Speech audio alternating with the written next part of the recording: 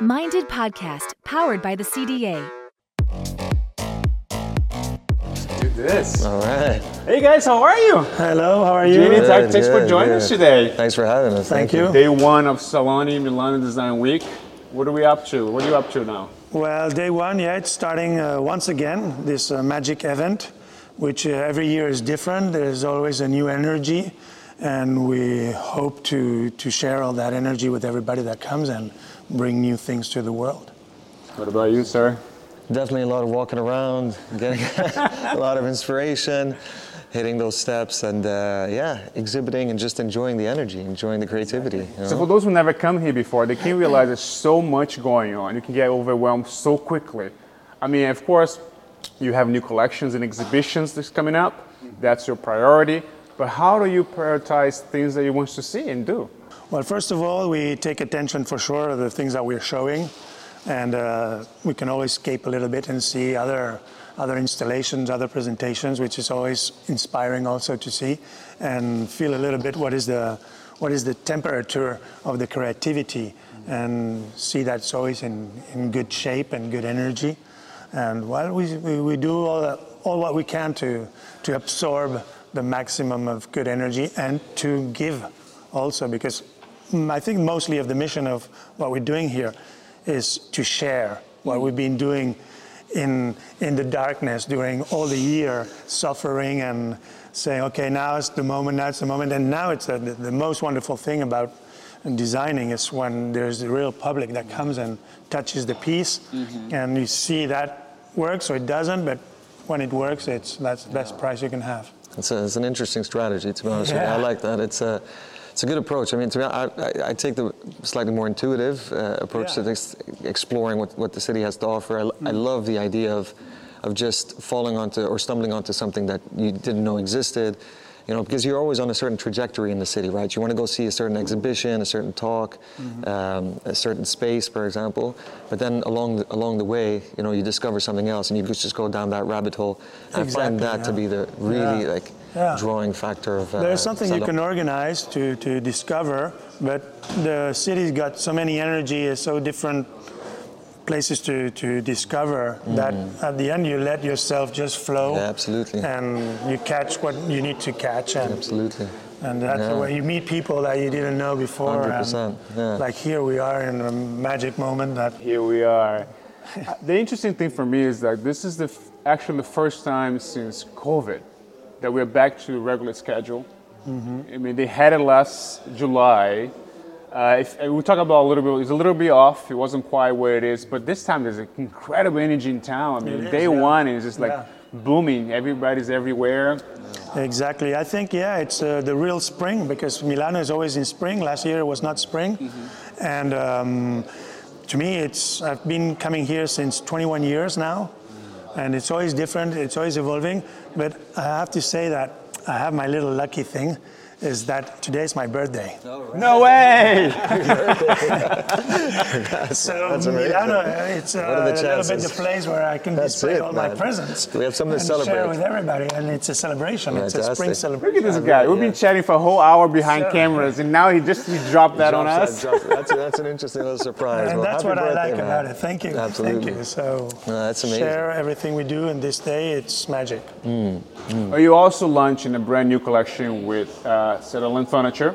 It's the first collection with them, so tell us a little bit about that. Well, I know Sutherland since a while already, since 2006, and we always kept this contact with this energy, visiting in Monaco, in Paris, in the States. And we started this new collection 1 year ago, and we started to build something new, a new relation, a new exploring way of designing collections for them. And it took like a very nice energy, so we started to discuss and say, hey, wait, why don't we go a little bit further and we do something else than just a collection, no? So they opened me the doors to go in Texas and to be in Dallas. So now I'm started there, and we're starting a whole new relation, creating much more than just a collection. So I'm taking care of the brand, and they're taking care of me, and it's a nice adventure, mixing materials and also fabrics, rugs, and precious materials, making the best we can. That's awesome. And you have an exciting exhibition as well. Absolutely. We've been lucky enough to have been approached by Artemis, who we've been collaborating with for quite some time. And they'd invited us to represent the Middle East as some of one of the designers that would exhibit in L'Appartamento. So it's curating a space, and it's again sort of talking about that sequential experience or a journey through a sequence of spaces. And it was an interesting sort of dynamic, because we're sort of designing in the abstract for a space that we're going to visit, and then trying to think about how to preserve the cultural and historical relevance of the space while introducing contemporary pieces. I feel like we've done a really interesting, exhibition, and I would hope for you guys to come and visit it as well. Sure. But yeah, it's always. I mean, I haven't been coming here for 21 years, but I avoided Milan last year specifically for the reasons that you had discussed about sort of feeling that the true surge of energy when you do arrive in Milan for a design week. Exactly. You pointed out something I'm interesting, because we're supposed to see the best of the best, the most creative, innovative designs in Milan today. But coming from the Middle East, do you feel there's a good representation of artists in design here in Milan? I feel what Milan Design Week does perhaps better than others is that it does have a very global approach to design. I feel like it's democratized the design scene. I feel people from Spain and Brazil and the common ground that you guys have in Texas as well, and then bringing in the sort of Middle Eastern demographic to it. I feel like Milan is an interesting opportunity for everybody just to come in and exchange ideas, to listen, to be listened to, and along the way, it's inevitable that once you process the week afterwards, you really realize how much you've actually picked up from it, as opposed to being in it the whole time. It used to be a more like European size focused Salone, and the last years you see how it connected the whole world. Correct. And you see people from everywhere, which is very interesting also in a creative point, because designers belonging to a culture or a country, they will design something that talks to his people, to his culture. And today, you can't just talk to your people, because there's other spectators that are looking at you. Correct. And you must talk all the languages from the world. And so creativity is getting modified also. And you think about... Yeah, you need to think about it, because you're going to Milano, you're not just talking to Italians or European people. You're the context talking gets wider. To Brazil, to America, to Asia, to everywhere. And culture has expanded so broadly as well, because, let's, for example, I'll give it me. I'm from Brazil, but most of my adult life is spent in the US. So it's a mix of a combination of tastes, experience, background. Correct. So you can't really classify someone in one specific category anymore. No, of course, and it's also about, when you're designing something and you're creating something, you're sort of putting a piece of yourself that's out there for the public and, the general demographic to receive it. And it's about when you're designing something specific for a certain context, how does that then respond to a different context, to a different audience? And I think that sort of fissure is very interesting. Yeah, it's good to understand there's all these other people from the world together, because your new language is going to speak all those accents. Correct. And you have to understand what their culture is also, to add that element in your design, in your product, in your creativity. Correct. But just what we were talking about a few minutes ago, we speak I don't know how many languages here, and we are from all over the world, and we exact the result of what is happening right now. 100%. So I think we are on the good wave. I hope so. Absolutely. I feel it. Same. On the creative aspect, you just mentioned about when you develop a new collection. Let's talk about the Monaco collection right now. When you're looking at those things, when you're working with a company that has already been very successful in the US, but growing all over the world, are you trying to define an identity, or you more kind of look like to a product that you can connect in a personal and a creative level without so much worry in the commercial aspect of it? Well, I put everything together at the same time. I think about the commercial, about the identity, about myself, about what they are, and how that matches together. And it's like a love relation. You have a feeling, and it makes a chemical effect, which makes that happen. Otherwise, if that doesn't happen, you can't push for something that it's not happening with a spontaneous energy, positive energy. But at the end of the day, you shape that energy into a real product, and you try to bring your best to something that's already there, but you can still open a new direction and bring a new material, a new way of using their capacities and their know-how, and make something new and fresh, which is what we're looking for. Never lose what we've done already, but always build on that, something more fresh and wanting to have that and share that and I interact. feel you can always, just on the point of taking things and, always producing something new, I'm sure you're also learning from, the things that you've done in the past as a platform to launch the newer collection, I guess. Exactly, yeah. There's always a base where you build on it, but it's interesting to open new doors permanently always. And say, okay, let's open this door and let's go all together and bring people to experience something new, something that belongs to our time also. I think one thing that's wonderful about what we do, at least in the industry, is the level of collaboration, because you have to have so many people involved, that aspect of bouncing back each other ideas. Yeah. Now, you when you work in an exhibition like this, when they're giving an assignment, what's the dynamic right here? How do you deal with some of the feedback that you're receiving that maybe is not what you want to hear? That push and pull kind of relationship. Absolutely. So I think it's a very good question, actually, because it's something that we had firsthand experienced just yesterday. Approaching this particular project, we had to, of course, be sensitive about the context that we're working in. And of course, as architects and interior architects, we want to, I don't want to say impose, but we want to demonstrate rather what we're capable of doing when we're sort of briefed or presented with a space. Of course, it's a heritage building, it's a heritage site, so we had to listen very closely to the craftsmen, the people assembling the exhibition together, to pay mind to the load of the floor plates, for example.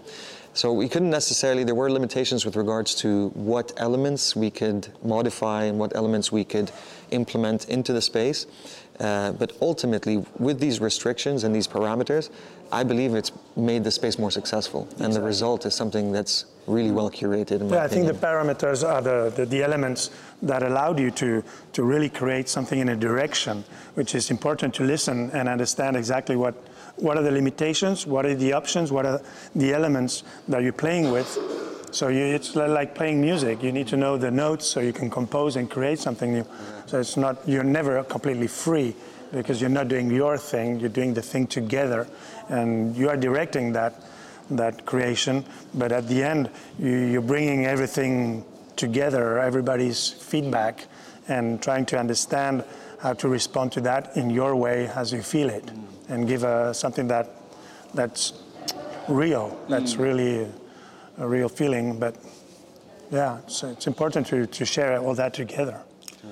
I feel sometimes the more I talk to creative leaders like you, both of you, I notice that there's a pattern that the limitations is not so much seen as an obstacle. It's more seen as an opportunity. Oh, yeah.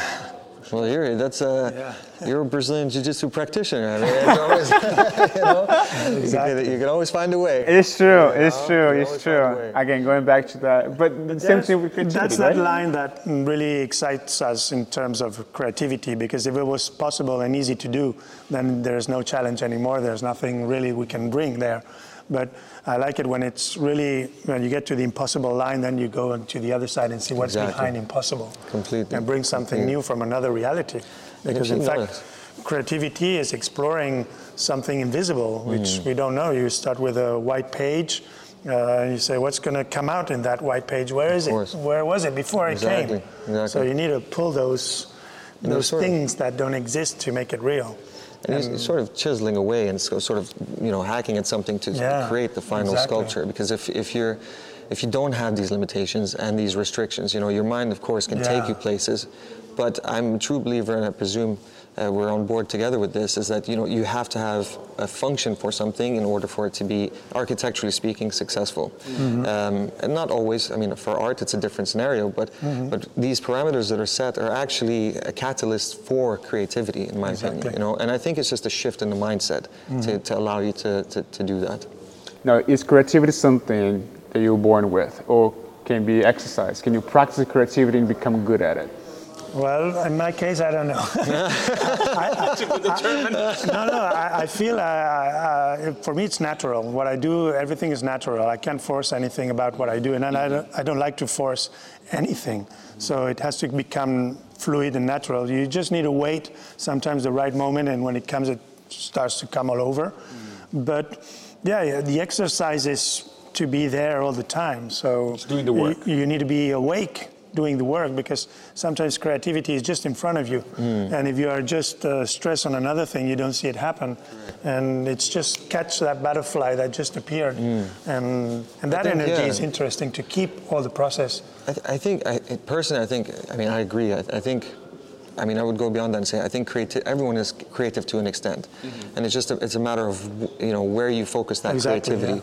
And I think inspiration can be passive, but in order to be actively creative, you need to be proactive about it. So you need to put in the effort. Oh yeah. Once you get that inspiration, but also put in the effort to get that inspiration. So you can read more, travel more, see more, make more, in order to then evolve into something that is, a creative endeavor. But inherently, I think even, not to bash bankers or anything, but even bankers can be creative. It's just a different way. I'm sure they have ways to be creative with your money. Sure. Many ways that can be. Now with these interest rates, but Yeah. So it's an interesting question. I like the positive creativity. Agreed. So the one that brings happiness and beauty and makes our world better in that sense, which I think we should all focus our energy to make that happen. In fact, the reason, for me, the future is something very important, the vision of the future, because the future can be whatever you project. If you are positive and you're dreaming about a positive future, a beautiful future with nice solutions, then you make it happen. Yeah. But if you just try to catch information around you and you match them together to create a future about that, then it will be negative. Yeah, exactly. But we project and create what we believe in. So I think it's important to believe in the right direction, so we create something new and better. And we have the opportunity to make a magic future. Even if today we could say the world's a bit dark at this moment, there's not a lot of room to be positive and think about the future. For me, the year 2000 was the beginning of the future. Now we're 2023. That's it. Crazy to think about that. We're still trying to start it. Yeah. And it looks like if the future was one direction, we took another direction. Absolutely. And we have to go back to that line. But I was having this conversation with one of my colleagues just this morning, actually, when we're on the way to here. We were discussing how we are now in the future with the electric cars running around and then sort of listening to people. It feels like we're in the jets. It's AI. That's a whole other thing. It's like, and if you sort of take a step back and not even go back to 2000, just go back to 2021, 2020, 2020. It's already like things have progressed, but it's a matter of sort of extracting ourselves from the current reality and just seeing how far we've come along. It's pretty impressive. Yeah. But I'm with you, and I'm totally on board about molding our own future and just having that positive mindset towards it, for sure. Now, you're talking about positivity and molding your own future, and we have a lot of younger, inspiring designers and creative people that are going to be listening to us. How do we start in this endeavor, in this journey in 2023? What good recommendations or tips that you can share with some of those upcoming designers and people who aspire to be here with us one day? Well, honestly, I don't really know. I think everybody should show up and be free to follow their dream, their creativity, and not be afraid. Not be afraid, because everything is possible. And more you believe in what you do and in a positive way, I don't stop saying that, because it's really the key that opens you to meet people, to see opportunities, and to go further and start making every day happen. So it starts every day. Every day is a new day to meet new people, to create new collections, to build a new story, and here we are doing it. That's. Come and enjoy us. Yeah. Let's be more. Enjoy. Yeah, I love that. I love that approach. It's a very important question. I hope I'm qualified enough to be able to answer that, because it's a tricky one, right? Because on one hand, yes, absolutely, follow your passions. I personally do not know. I feel like I'm still figuring it out. Of course, as if it's day one for me. So every day is day one. Yeah, but that's an exciting thing also. It's amazing. It's amazing. It's where you challenge yourself and you're still curious. And that's the point. Challenge yourself. Whatever it is, I think do not expect it to be a very easy road. And whatever endeavor you do, exactly. I think it's good to face resistance and challenge. It's good to face these roadblocks and obstacles because I think that's what makes one better. I think we have a stigma as designers or architects. Is that it's a creative path, therefore it must be easy and sort of very nice, but in fact, exactly, we just hold hands and sing around the fire. But we know it's very difficult, and just be ready to face that if that's what you want to do in anything. Well, I know both of you are very busy, has a lot going on, but before I let you go, I want to tell a little bit about your collection. Tell us a little recap, inspiration, and what do you want people to hear about it, and you about your exhibition as well. Well, the Monaco collection starts with this relation with Sutherland and perennials, and it's Monaco because I wanted to catch that moment, that point also that meets the earth with the sea, that little thin line close to the sea, and bring that atmosphere of those elegant times where we can be in those terraces and be like a Hollywood star close to the sea and can't wait to see and dream in that atmosphere, and at the same time open a new path and make that dream happen with the technology and the materials of today, and keep always building in our story. And voila, I hope everybody's going to enjoy and live it. Sounds exciting. As you dream it. Sounds very, very exciting.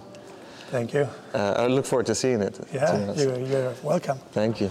So we're exhibiting with Artemest, and it's an intervention in a historical space, which I feel is a very new context for us to work in, considering that we typically work in very modern parts of the Middle East. And what we really wanted to do there is to sort of create this sense of exploration and journey. So it's, of course, we had to make sure that we work within the set parameters. So circulation had to be considered, historical context had to be considered. The pieces themselves would add a sort of eclecticism, reflection, materiality and texture. And we really want to transport people into their own minds about how they can address their own spaces and to try to inspire them from the collection that is presented by Artemest. It's nice because here in Milano you have so historical, beautiful buildings. Correct. That when you bring your vision, your newest modern vision, and you have to match with something that was there already before. Correct. And you say, we were talking about the Duomo, and you say this building was here before we discovered America. Yeah. And it was already here. So you see how they look at them, each other, to the mirror. Absolutely. In a way. So that reflects a very beautiful image. 100%. 100%. Well, I have a plan. Yeah. You come to Austin, and we're gonna take you to Jiu-Jitsu. All right. Yeah. Yeah? Perfect. That's happening. We're gonna do this. It's on camera. You agreed. I agree. Guys, thank you so much for joining us today. I really appreciate it. Thank Day you. one of Milan Design Week. I'm sure Crazy is going to be happy for the next couple of days. But I couldn't appreciate more you taking the time to be here with me today. Thank you, Rena. Thank you very much. Thank guys. you. Appreciate Cheers. it. Minded Podcast, powered by the CDA. This episode was created in partnership with Gagano Sutherland Furniture, Marta Sala, and Illy Cafe. A special thank you to CC Tapis.